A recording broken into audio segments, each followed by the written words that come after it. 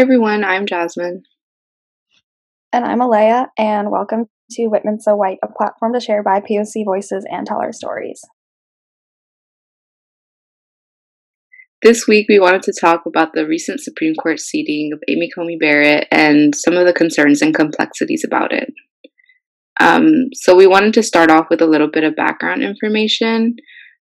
So taking you back to the very dreadful 2016, there was an opportunity to sit another Supreme Court justice. So then President Obama nominated Merrick Garland to fill the seat of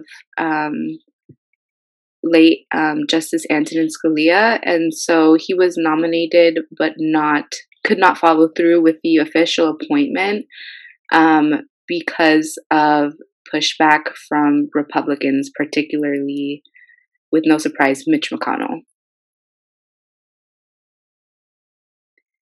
So basically, when this was happening, NPR covered it and said, quote, "But even before Obama had named Garland, and in fact only hours after Scalia's death was announced, Senate Majority Leader Mitch McConnell declared any appointment by the sitting president to be null and void. He said the next Supreme Court justice should be chosen by the next president to be elected later that year," end quote. So with, I guess, connected to the given context, it's a bit, ironic to hear that, especially because Merrick Garland was nominated in March of the election year, and Amy Coney Barrett was only recently nominated and appointed. And so I would also, maybe some of our listeners have listened to this accountability kind of thing with Senator Lindsey Graham, but he was quoted and told like the American people to hold him accountable if this were to happen in another election. And because it has happened, there's kind of this backlash of like, oh, like, were you not supposed to like express some form of loyalty? There's an expectation that the Republicans would have honored the fact that appointing a justice so close to the election is not okay, because at this point there have been already so many Americans who voted. And so, the expectation is for whoever the next president is, whether that's Biden or Trump, to be able to nominate another justice and appoint another justice. But we can see that there was more of a party loyalty rather than loyalty to the American people. And so this also points to other problems within the system, because basically Obama won the popular vote twice for both of his terms, and Trump did not, and appointed 3 Supreme Court justices.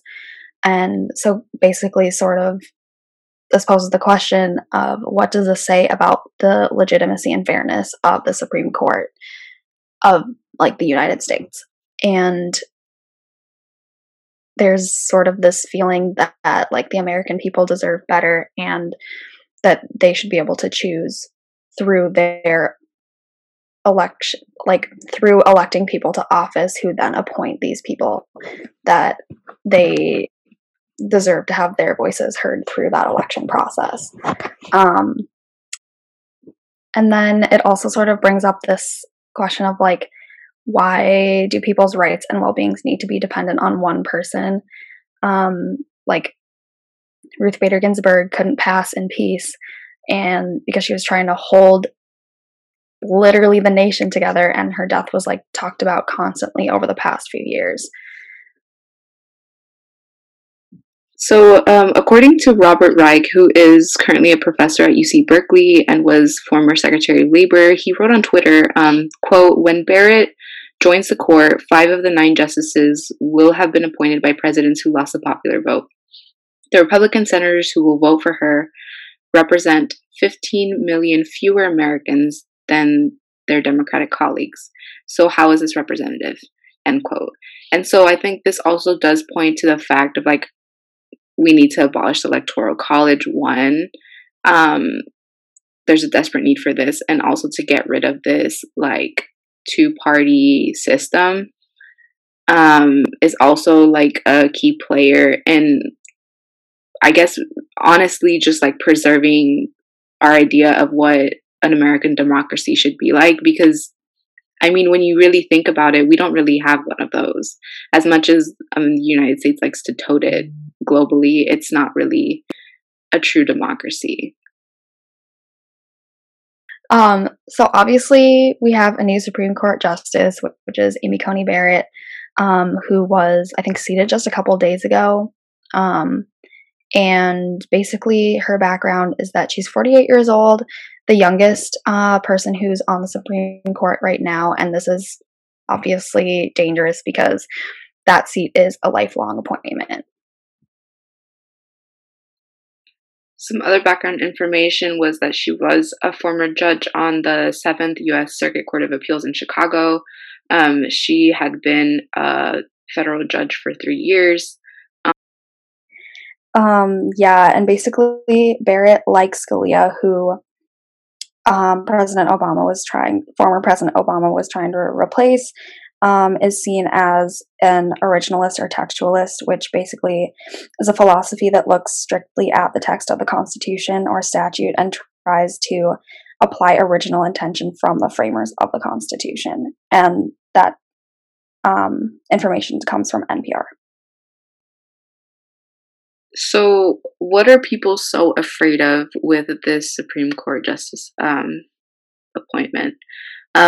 One question that a lot of people have is, will Roe v. Wade be overturned? And of course, this is the case, the landmark case that made abortion illegal in the United States.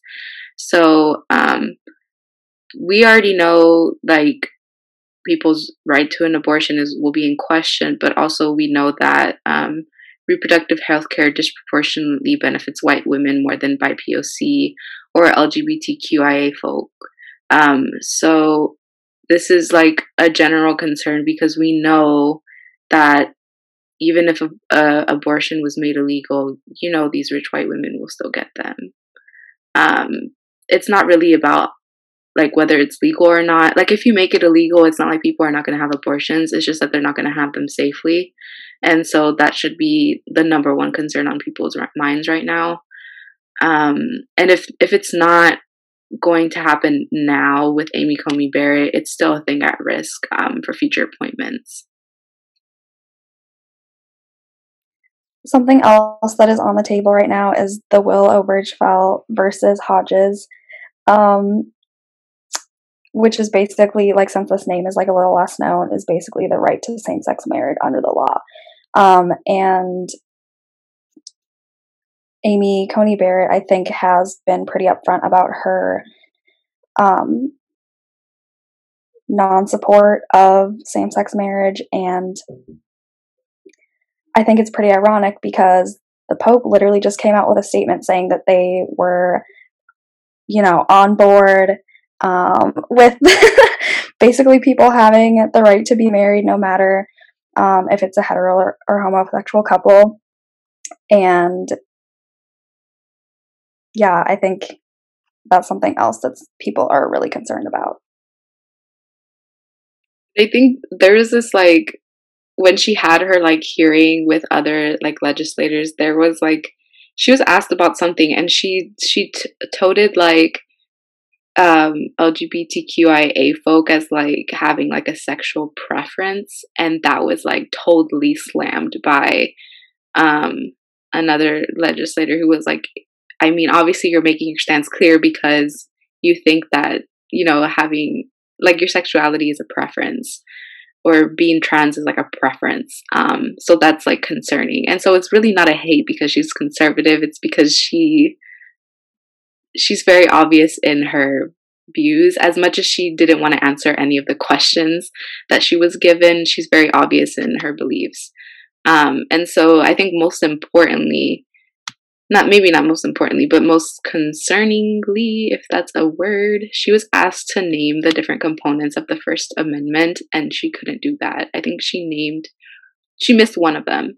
And so maybe this is like, like a minor thing, like she just forgot one, but, like, I mean, like, when people are tested, like the citizenship test, they're asked this question. And so if someone who's trying to become a US citizen has to know this, then why doesn't the person who's going to sit on the Supreme Court for the rest of their life not know this question, the answer to this question?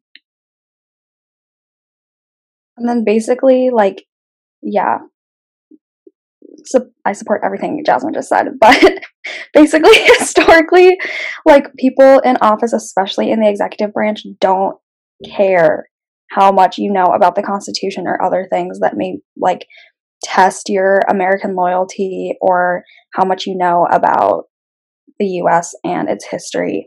And it sort of basically just matters to be appointed to office if you're white and can help accomplish the agenda of of that administration. And I think it really goes to show how much people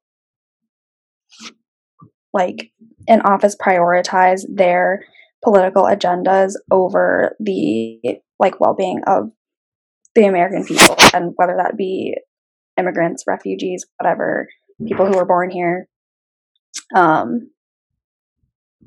Yeah, it's just this like double standard of people who have so much power aren't held to the same aren't held to the same standard as people who literally just want to have a safe place to live. So, since we have this background down and who this woman is, what are the possibilities? What are the possibilities um, after I guess the election? What are some things that could happen? And we're really proposing this if we have a Biden presidency, and some of these even include like if we have a Biden presidency and we have a Democratic Senate, which we know we're asking for too much, but fingers crossed. One of the things that's often talked about, and it's like maybe overused vocabulary, is court packing, and I think it's not an easy thing to do. It's not like Joe Biden can go into office and then ask to put like 20 more Supreme Court justices, all liberal, and then call it a day. So as much as he hasn't been honest about whether this is his intention, I don't think it's going to be likely to happen. I think he'd be lucky to even put like an additional 2 or 3 justices. And this would only happen if there was a Democratic Senate to kind of push this through. And then speaking of that, journalist Alexander Hefner came to do a talk virtually for Whitman last week. And so he made this like kind of proposal that should Biden win the presidency, he should add 1 justice to make it a total of 10. And this would be or serve as sort of like a warning to Republicans, because obviously, like we said before, they were kind of playing this game. Like we expect the Republicans to have some sort of loyalty to the election and letting the American people choose the president to nominate the next justice. And so it's kind of like giving into this game of this very partisan game. In an ideal future, it is basically some people's hopes that we would sort of abolish the Supreme Court justice system, or, you know, sort of in some capacity make it more democratic. One way to make it more democratic would be possibly to have a rule that says no more than 5 representatives would be appointed by one party.